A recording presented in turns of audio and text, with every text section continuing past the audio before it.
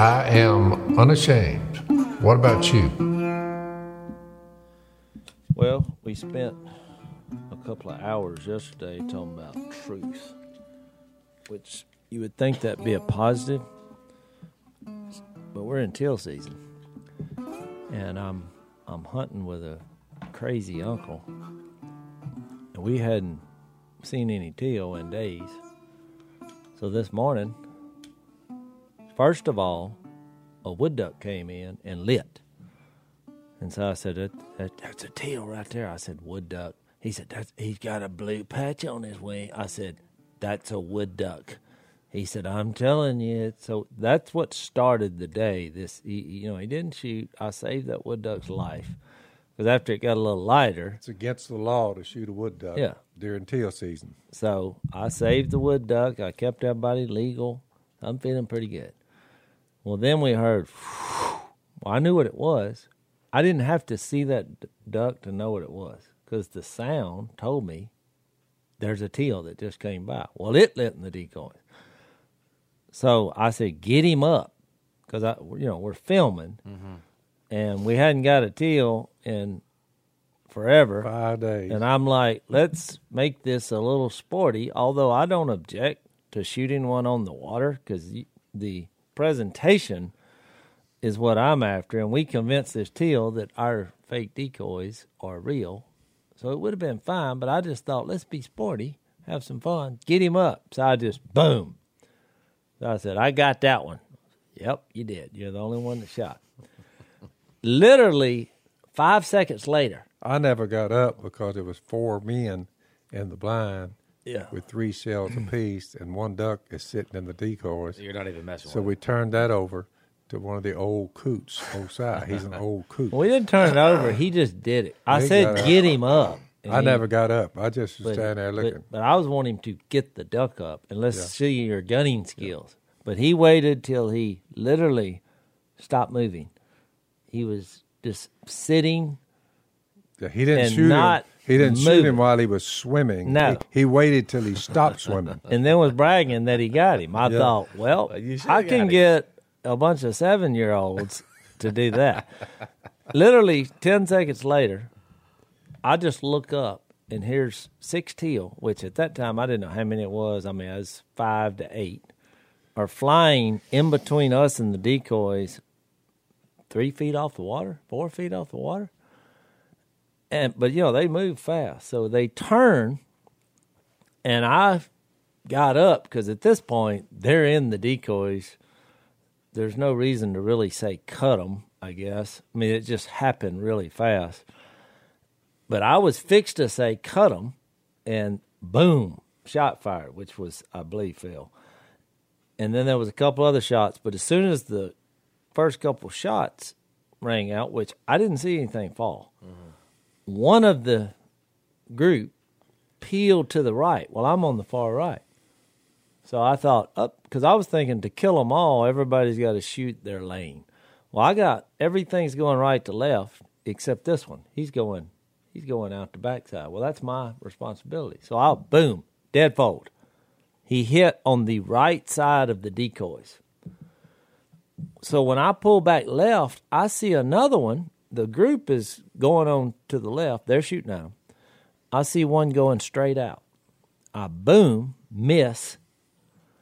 He gets up a little bit. Now he's way out there, a little too far, but I thought. You got one shell out. I got one shell. Boom, he folds. Helicopter's down, but I don't think he's dead because the range was so far. Yeah. Well, now, so I'm out of shells. I look back, and there's one duck laying dead that I know I didn't have any part of. I'm looking. The one I shot first is over here on the right. The one out there, he's in the weeds. He's not even in the water. He fell on dry land. And there's one duck in the decoys. Well, the dog runs, because I'm making sure everything's dead, and gets the one I shot. It was about halfway back, and Si said, well, I went 2 for 2.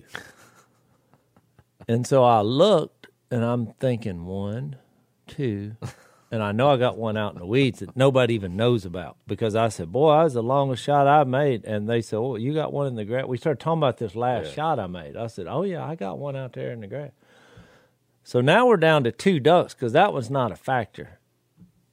And I thought, well, I know Si couldn't have shot this one I shot because it was going the opposite direction. It was because if he did, why are you shooting the 1 duck? Why did you go past 5 to shoot mine going the opposite direction?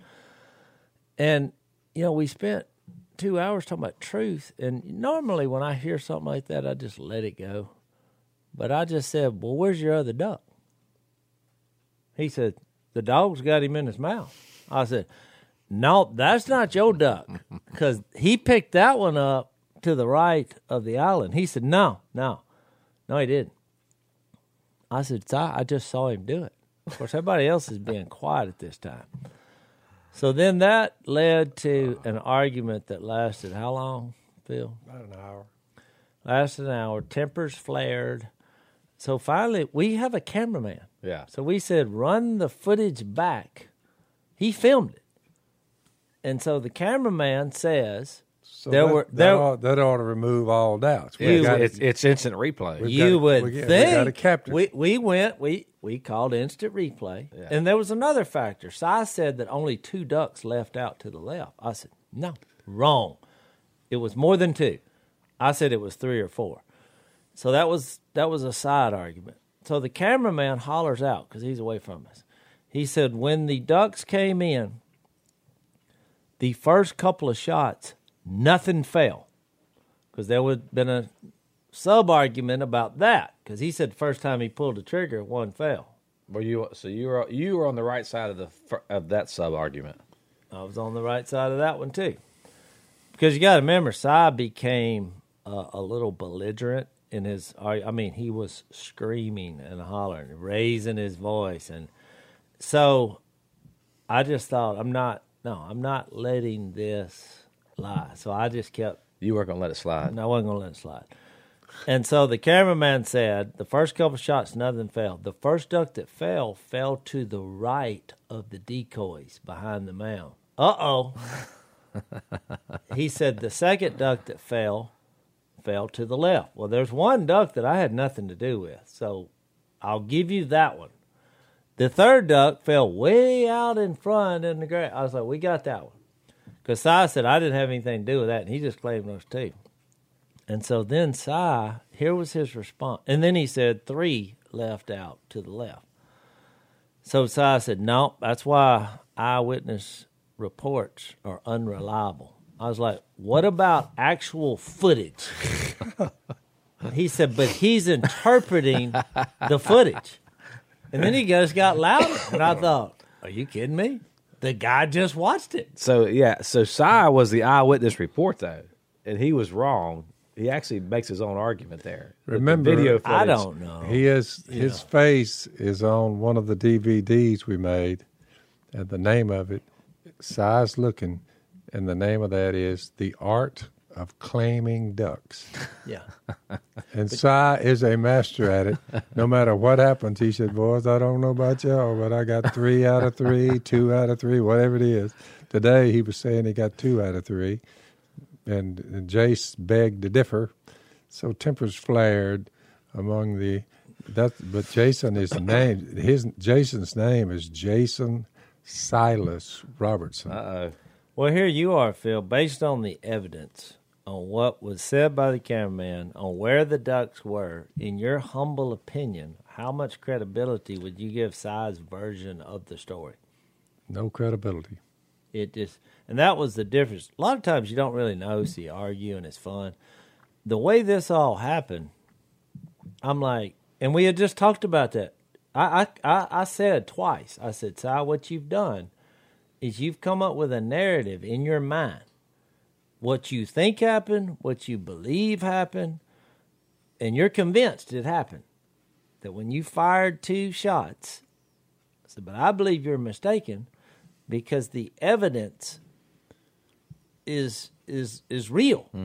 Because he said, well, go back on the footage and see where the duck the dog picked up the duck. I said, Si, I don't have to go back on the footage. This is what was making him mad. I said, I saw the dog go get the duck.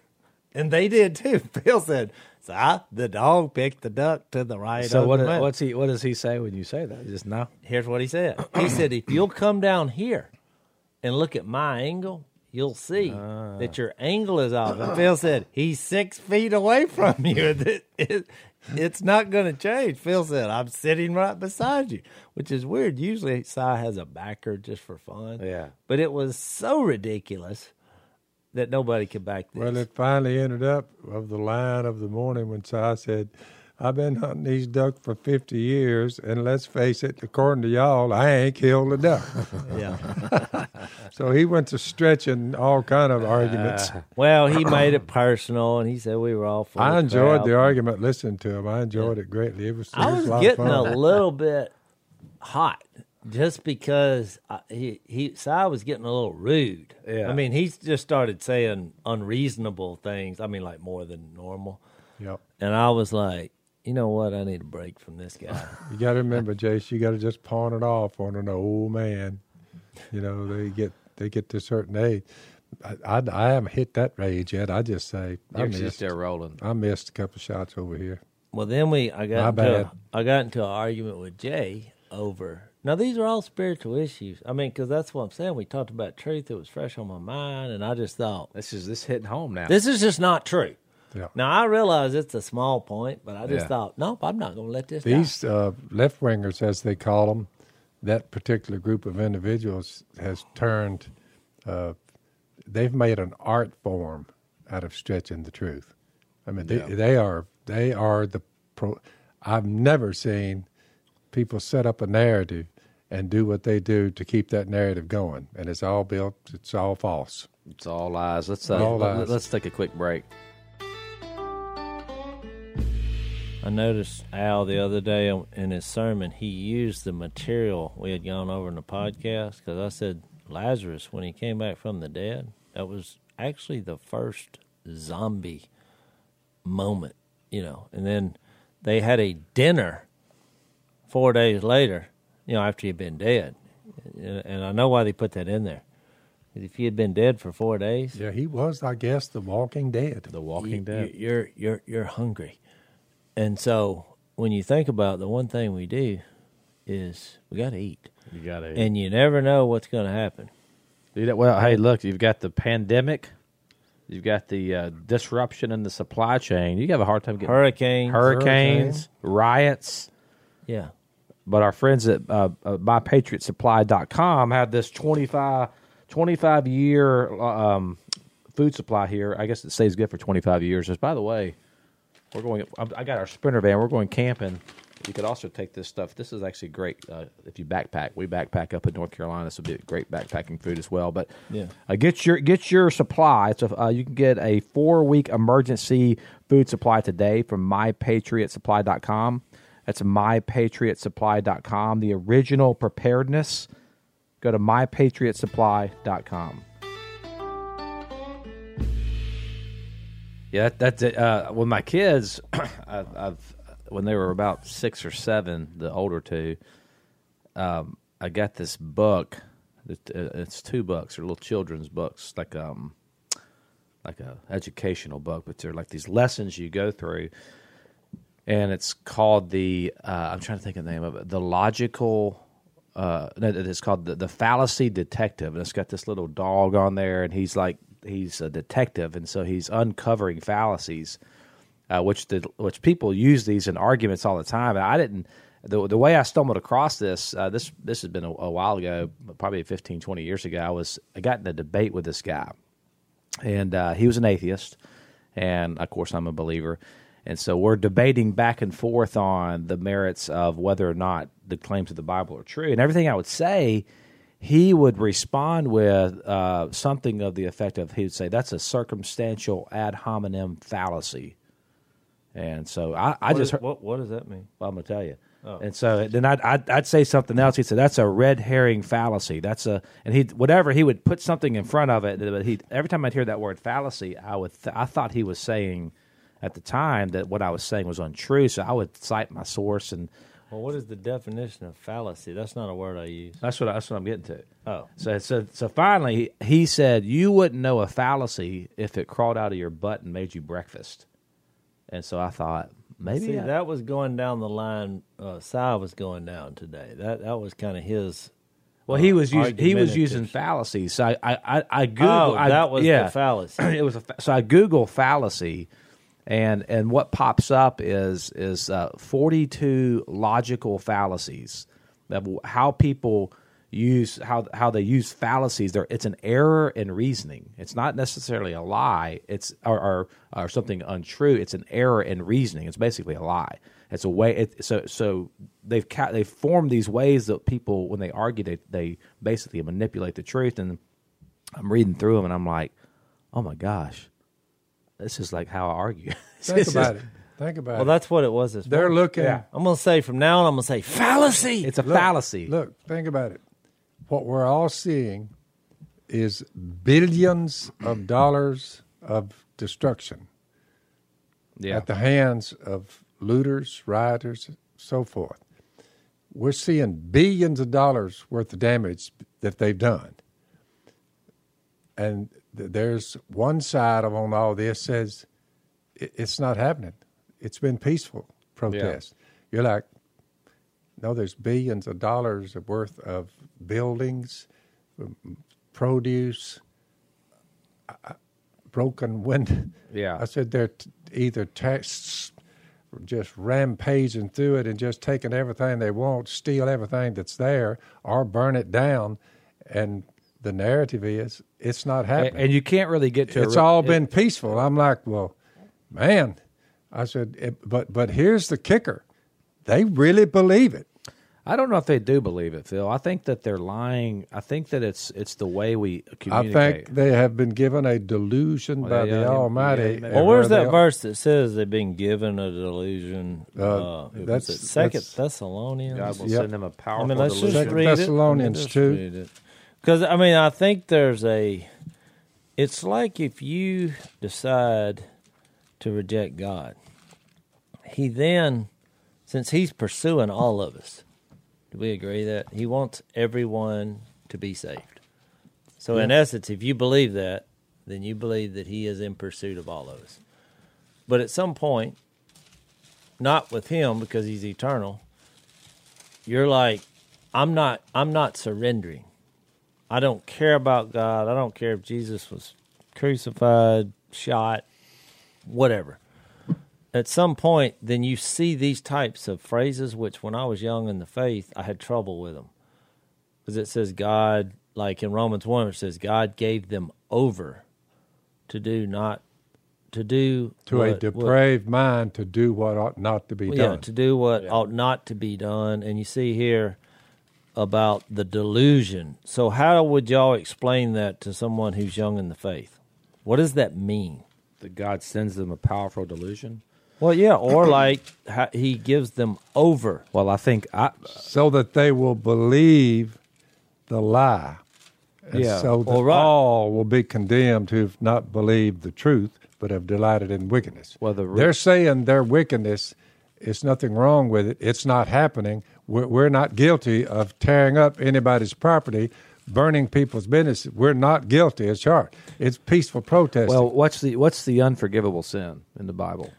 Yep. And we've had questions about when you blaspheme the Holy Spirit. So the unforgivable sin is the sin you won't say is a sin. Yeah, if John 14, if Jesus is right in John 14 through John 17, and that the primary role of the Holy Spirit, not the only role, but the primary role, is to deliver the believer into all truth, is to reveal truth to not just the believer, even the non-believer, when He convicts the non-believer of their sin, John 16. If His role in the triune God is to deliver truth, and we reject Him, the one who would illuminate our hearts to reality, the reason why it's unforgivable is because there's no other mechanism. You're rejecting truth. And so Romans 1... they perish because they refused to love the truth and so be saved. See, that's what I didn't even know it said that. But 2 Thessalonians 2, but and this is coming, I mean, this verse comes from this idea of the revealing of the man of lawlessness. Yep. Now, whoever that exactly is, there's 100,000 interpretations of what exactly that means. But when you just think about the phrase, what does that mean? A man of lawlessness. Man of sin. Yeah, or man of sin. Everyone who sins breaks the law. In fact, sin is lawlessness. Well, the man of lawlessness, if you'll notice in 2 Thessalonians, he starts out, he's going to do this, he's going to do that. When you get down a little further, it goes from he to they. You say it started out singular, he, the man of lawlessness, and he sets it up. And by the way, you say, well, is he going to be done away with? Not until Jesus comes. When he goes down and gone, the lawless want to be revealed, whom the Lord Jesus will overthrow with the breath of his mouth and destroy by the splendor of his coming. When Jesus returns, he said, that's when I'm going to clean it up. Well, 1 John 3:4 says, the wicked will go that way, and the righteous will go this way. Yeah. Make sure you're in the right camp. 1 John 3:4 says, everyone who sins breaks the law. In fact, sin is lawlessness. But if you have someone who's not acknowledging that, saying no, they're calling something as clearly sinful. That's right. And they say, no, that's not against God's law. It's going to be real difficult if you don't get past that step to then appreciate Jesus on a cross dying for your sins, which is the breaking of God's law. But you're saying, well, I never sinned. That's really what it's coming down to. That's why a lot of people in their invitations, they say, well, you admit that you're a sinner. Because some people who have been given over by God, because they're saying, not sin. Even though they felt guilty the first time, they will look you straight in the conscience. eye. There's been a whole movement, and everybody's getting all stirred up about Ruth Bader Ginsburg because she was, staunch. There's a human being inside the womb of their mother. There's a human being in there. Yeah. They're saying, looking you straight in the face, they're not a person yet. They're not a person. You're like 2 arms, 2 legs, ears, mouth, nose. What are you talking about? You know good and well that's a person. Well, you were there at one time. But that may be out of ignorance. I mean, calling... They're saying there's nothing wrong with killing that because I have a God-given right to choose. No, I think that's a good point. To kill what's not a person. It's not a person. Well, I used to say, man, when they hit rock bottom, then they'll see. And it's like, there's no such thing as rock bottom. Rock bottom is death. I think the more you get into your depravity, the more you believe the lie. And I think all these texts about like Romans 1, 2 Thessalonians, I think that what it's getting at, Romans 1 is a great example because I've heard Romans 1 preached before, and it lists all the things that are going down in Romans 1, all the sins that people are committing, and it's preached in a way where it looks like that God's mad at them because of what they're doing. But if you read the text, God, what all those sins, that is the wrath of God. It's God just, like I said, if that's what you want, I'm pulling back and I'm giving you over to yourself, to a depraved mind. Think about the description. Well, he's right. Senseless. Now just think about a human being that God says they are senseless, they're faithless, they are heartless, and they are ruthless. Well, if that's the description of a certain grade of individuals who do not think the worthy to retain the knowledge of God, if you're that far gone, it's hell. It's why that's beyond turning. That's why Paul says in 1 Thessalonians that hell is being shut out of the presence of the Lord. And like we talked about yesterday, if heaven is being in the presence of the Lord, then hell would be being out of his presence. So you look at these cities like Portland and Seattle and these autonomous zones that they've set up and all that, just the chaos.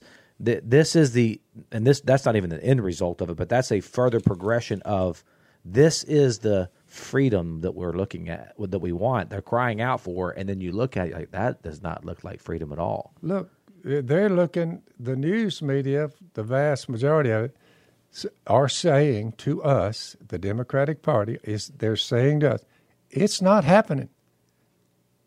Yeah. Sinful behavior we're not guilty of any sin. Well, we haven't done anything wrong. Let's take a quick break. One of the things about when you have a hurricane, you lose a lot of your trees. A lot of them. I mean, they are hundreds. We lost. Yeah, hundreds. But it's a war zone out there. What we do in the duck blinds is we try to get the trees growing in the proper positions for concealment. Yep. So that's where fastgrowingtrees.com comes into play, our sponsor here. Which I'm not sure, Phil, if you have a lot of trees. You plant a lot of trees. A lot of trees. So I don't know if they sponsored us because they want I need to check out the various varieties they have. The ball cypress, if they have them on hand. Yeah. I'll buy some from them. Well, they got all kind of trees and shrubs, and they've got fruit trees as well. I plant a lot of those. And you, too, as well, can go to fastgrowingtrees.com. And if you put in our code, which is fastgrowingtrees.com/Phil, you get 10% off. So we all get 10% off anything we buy from there. 10% off at fastgrowingtrees.com/Phil. That's fastgrowingtrees.com/Phil. It's good. I think there's two things. If you don't acknowledge your sin and you don't acknowledge Jesus as the Son of God, the path becomes impossible. Now, I have, if you read Hebrews 6, which I know is another, I'm not sure why we got into all these controversial passages, but Hebrews 6, people go there to try to argue, whether you can fall away or not, and that's a hot button debate. But from God's perspective, you got to remember, he's not bound by time. He knows everything simultaneously. So that's why you're not falling away from God's perspective, because he already knows the beginning, the middle, and the end. Mm-hmm. So, yes, that, when people say, well, I believe I'm once saved, I always say, well, you are in God's eyes, because he already sees everything simultaneously. God's not surprised by what happens. God's just not surprised. Yeah. So when you read something like Hebrews 6, which this gives me encouragement, because it keeps you humble, it keeps you acknowledging your sin, but it also keeps you acknowledging the payment for your sin, which is Jesus. But in Hebrews 6, verse 4, it says, it is impossible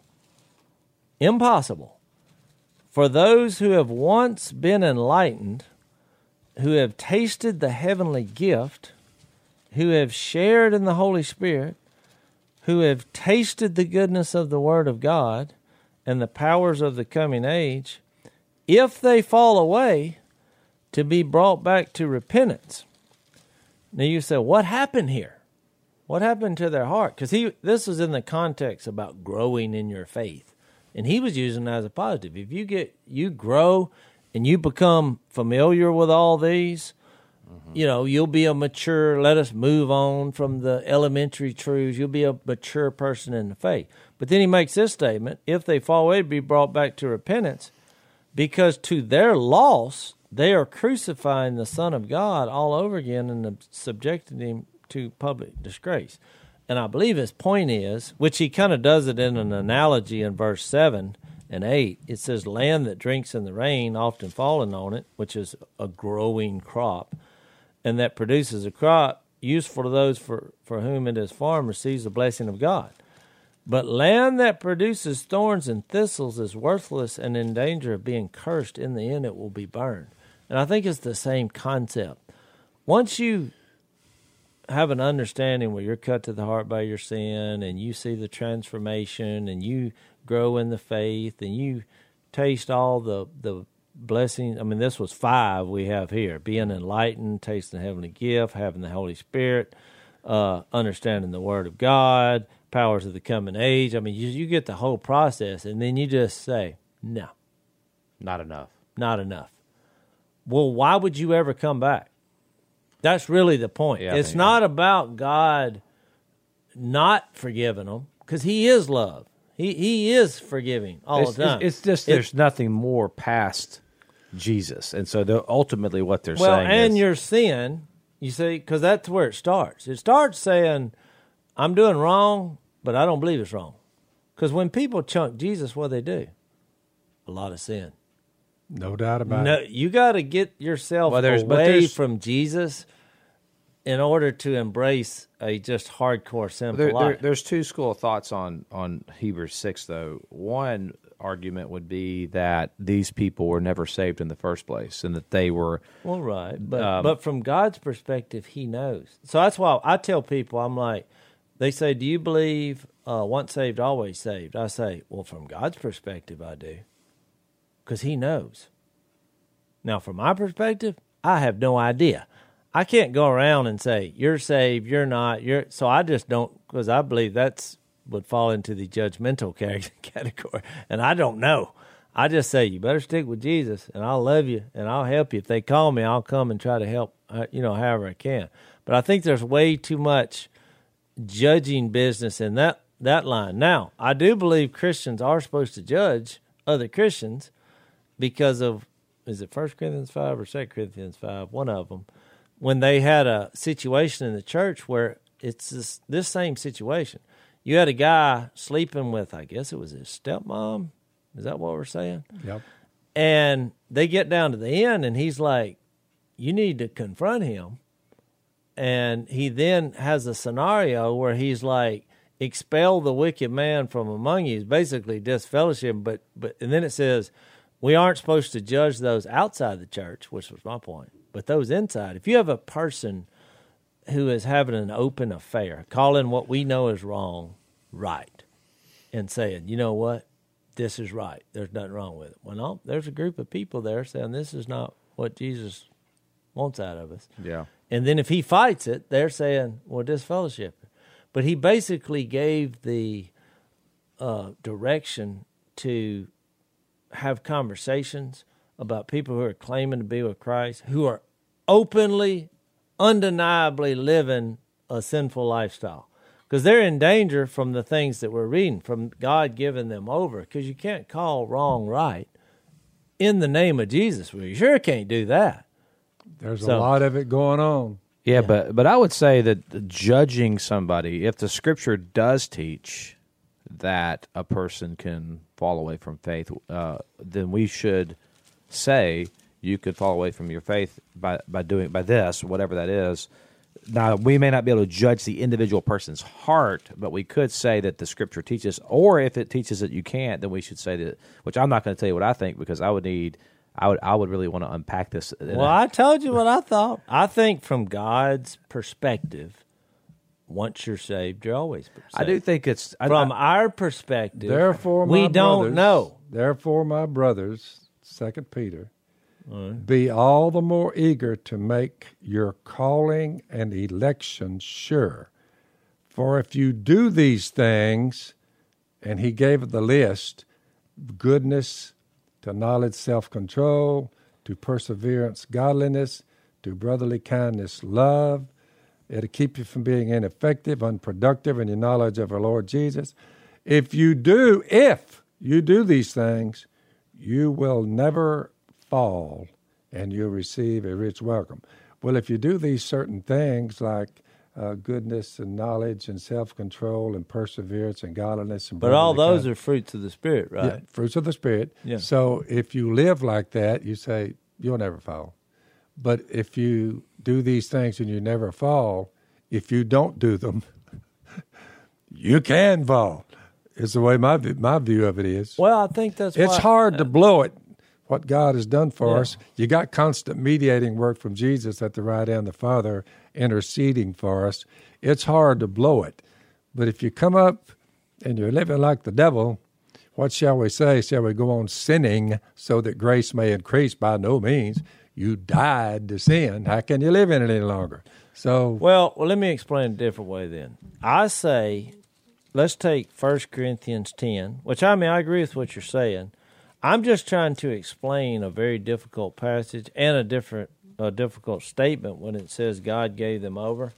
If you go to 1 Corinthians 10. Hold on. This is really good, but let's take a break.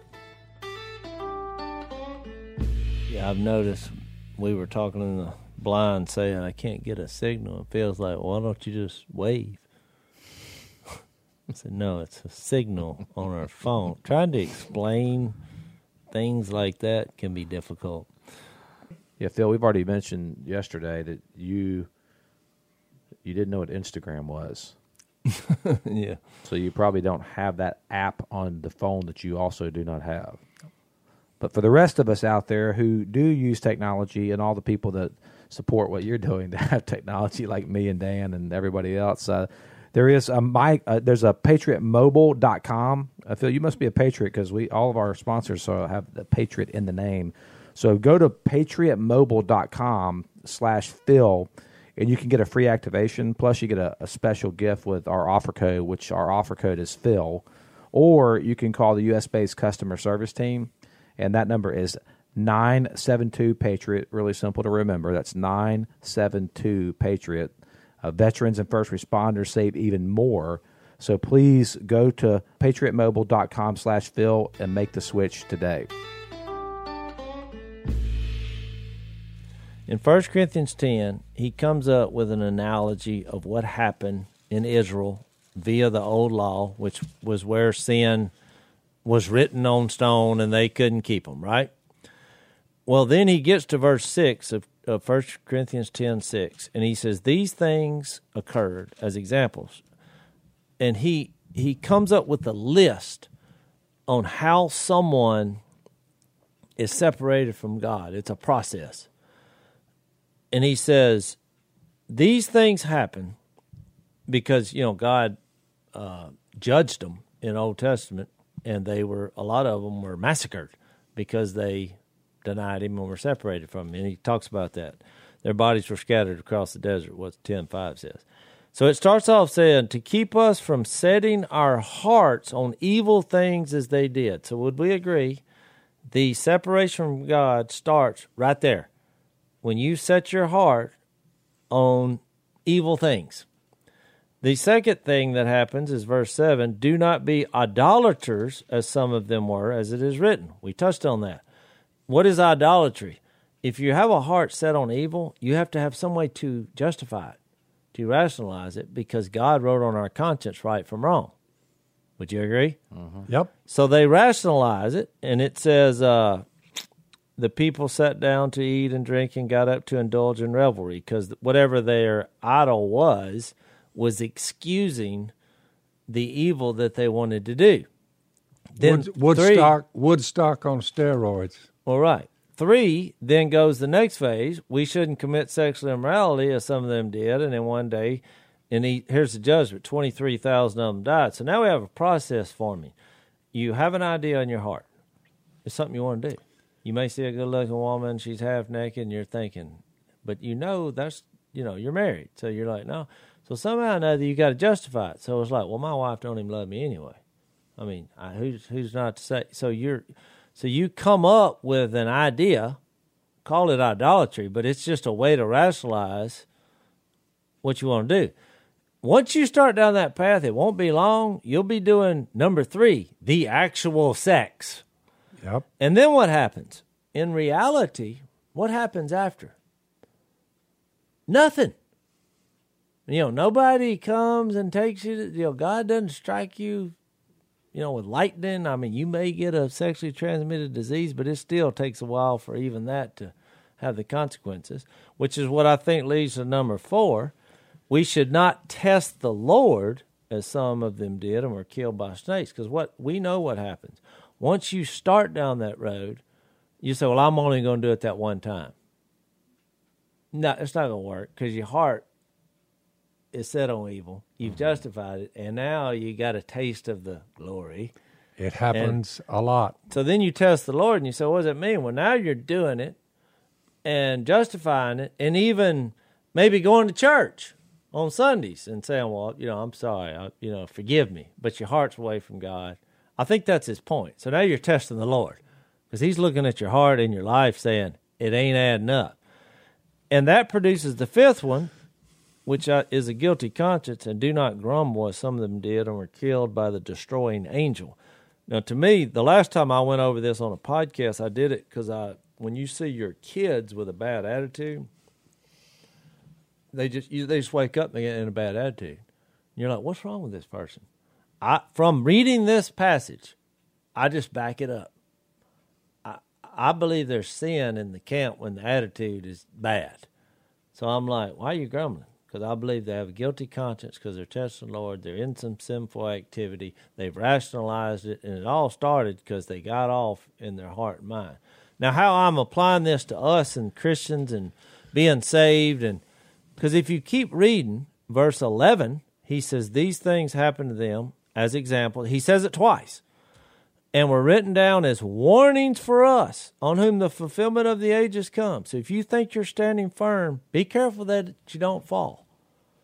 So, in our perspective, based on what I read, yeah, you can fall away from what you have, because he just said it. Be careful that you don't fall.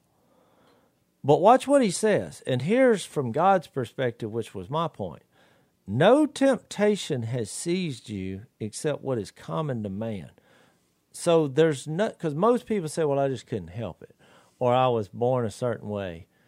And, like people use with anger or something, I'm just a hothead, or, I was born that way. No, you wasn't. You rationalize in your mind saying there's something wrong with my DNA that's causing me to do it. You know, when you keep using that term, you rationalize another term for that is you're using fallacies. Fallacy. Idolatry. So then he says this, and this is what goes with John 14 and what we're talking about. God is faithful. That's why I said from his perspective, he had moved. He is love. Mm-hmm. He is forgiveness. He will save you from moment to moment. And I like this. And God is faithful. He will not let you be tempted beyond what you can bear. So he's offering that.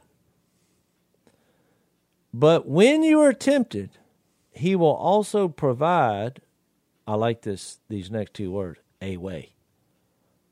Because Jesus, John 14, I am the way. Let's take a break. He will provide a way out so that you can stand up under it. So what I'm saying is if a person falls, it is 100% them and not God. Because not only does he save you, he provides a way out, and he's not going to let you be tempted beyond what you can bear. Yeah, that's important, because if you say that there's a degree of sin that you can commit post-salvation to where God's like, that was too much. I think this would prove that impossible. You can't, and then you diminish the blood of Christ, and you diminish his sacrifice. And we can't say, because then what is that level? What is that point? That's why I think this whole discussion, you're right, I think this goes back to the concept of truth, the revelation of the Holy Spirit of truth. Even our definition of sin. I mean, how do we define sin? I think we've defined it in a wrong way, because we make it sound like sin is some violation of some arbitrary commandment that God gave us. It's almost presented like this, that God's up there and he says, here's a list of rules to follow. And if you guys can follow these rules and prove your loyalty to me, then I'll let you in. And that's not it. No. I think you could justify saying that was it under the law of Moses. No, not even that. But I'm saying you could say that he would prove that you can't, because if you kept the law 100%, well, you should be saved, right? Yeah, you should be, but nobody can keep it. Well, that's my point. I'm saying you could. It's not that nobody you can make can an keep argument. It. Nobody has kept it. Good point. Well, except now you're getting into what I say when we get this other argument about like reaching an age of becoming a lawbreaker, which is Romans 7:9 to me is pretty clear. When he said, Matthew, once I was alive apart from law, when the commandment came, sin sprang life, and I died. If you read Matthew, Mark, Luke, and John, and you read what Jesus said. He said a lot of other things, according to John, but he said enough to where you can check him out on what he said. I've scratched my head more than once saying, what exactly did he mean by that? And what exactly was he saying there? But as far as finding a mistake, a misstep, zero. So you got back to John 14. If anyone loves me, which is your motivation, that's a deep thing for anyone who loves Jesus. Jesus is talking. He will obey my teaching if he loves me. In the same way. So he's motivating you not by fear. By love. He's motivating you by love. And he said, my Father will love him and we'll come to him and make our home with him. Oh, that's John 14:15 says that. And then this is, what you're reading now is 23. 14:23. He who does not love me will not obey my teaching. So I'm a 74-year-old male. I'm listening to the man, God who becomes a man, a human being, God in flesh, John 1:14. And I've come to a conclusion. I love him. Yeah, that's good. Now look, I've had trouble even telling my woman I loved her. But the first 30 years after my conversion, I didn't go around telling people I love Jesus because they're like, you what? But at 74, I love him. Yeah. You know what I'm saying? Yeah, that's good. Because I read this and I'm like, he who does not love me will not obey what my command. It's like a relationship. I mean, it has to be deeper than. It's got to be deeper. Oh, I better not mess up here. It's like, I love my Lord. I'm not going to do that. It's like when I was a kid, Phil and Kay, they didn't tell us they loved us. I mean, it just wasn't. Do you remember the first time that he told you that? It wasn't the Robertson way. In case I ever missed it, Jace, trust me now, I do love you. Yeah, I appreciate it. That's probably the third or fourth time. I mean, I was a grown adult. Phil did it through. He made a big deal the first time because he just said, "I never have said this," So well, I think Al told me the story, Phil. Bill Smith had preached a sermon on love. Everybody was grown, and you felt convicted by it. So you come home and everybody's eating lunch or whatever, and you say, hey, everybody stop what you're doing. I got to tell y'all something. I think I remember this. I was going to tell y'all, I love you. Yeah. And all of a sudden, everybody was like. And then everybody laughed because it was like, well, that wasn't that. Yeah, and when I told you about scratching the head, I scratched my head on things like, love your enemies. Yeah. I'm like, well, right. Do what? He said, love your enemies. So I always tell them the hook net story when the people were stealing fish from me. And I'd always scared them off with the shotgun saying, don't be stealing my fish, yeah. So finally one day I said, Jesus said, love them. I said, it won't work, but I'll try it because he said it. So I said, I'm actually going to see if that works. Well, I go out there and the people who are stealing my fish, I said, boys, I got them at gunpoint, but I didn't have the gun on them. I had a gun with me just in case. But then I said, love. I said, guys, you don't have to steal them. I'll give them to you. And they looked at each other. But that did work better. It actually did. Yeah. Well, they quit stealing from me. When you said, when you talk about the motivation, I was thinking about, and I've used this before in sermons, my relationship with my wife, Jill.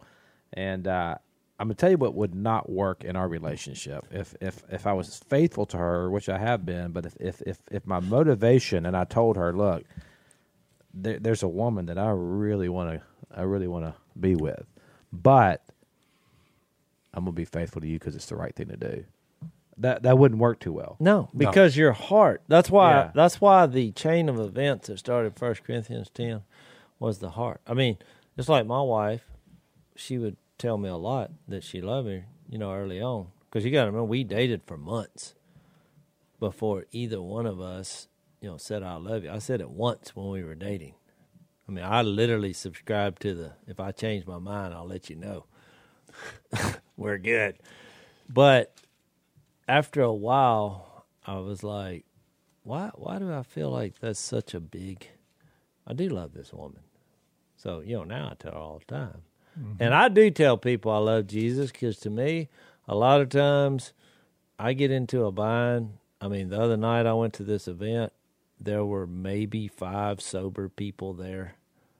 I mean, and I was one of them.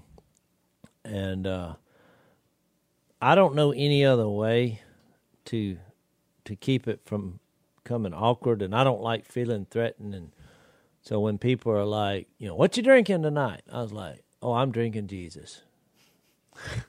That just ends it. And because then everywhere, what I noticed you just said you don't want it to get awkward?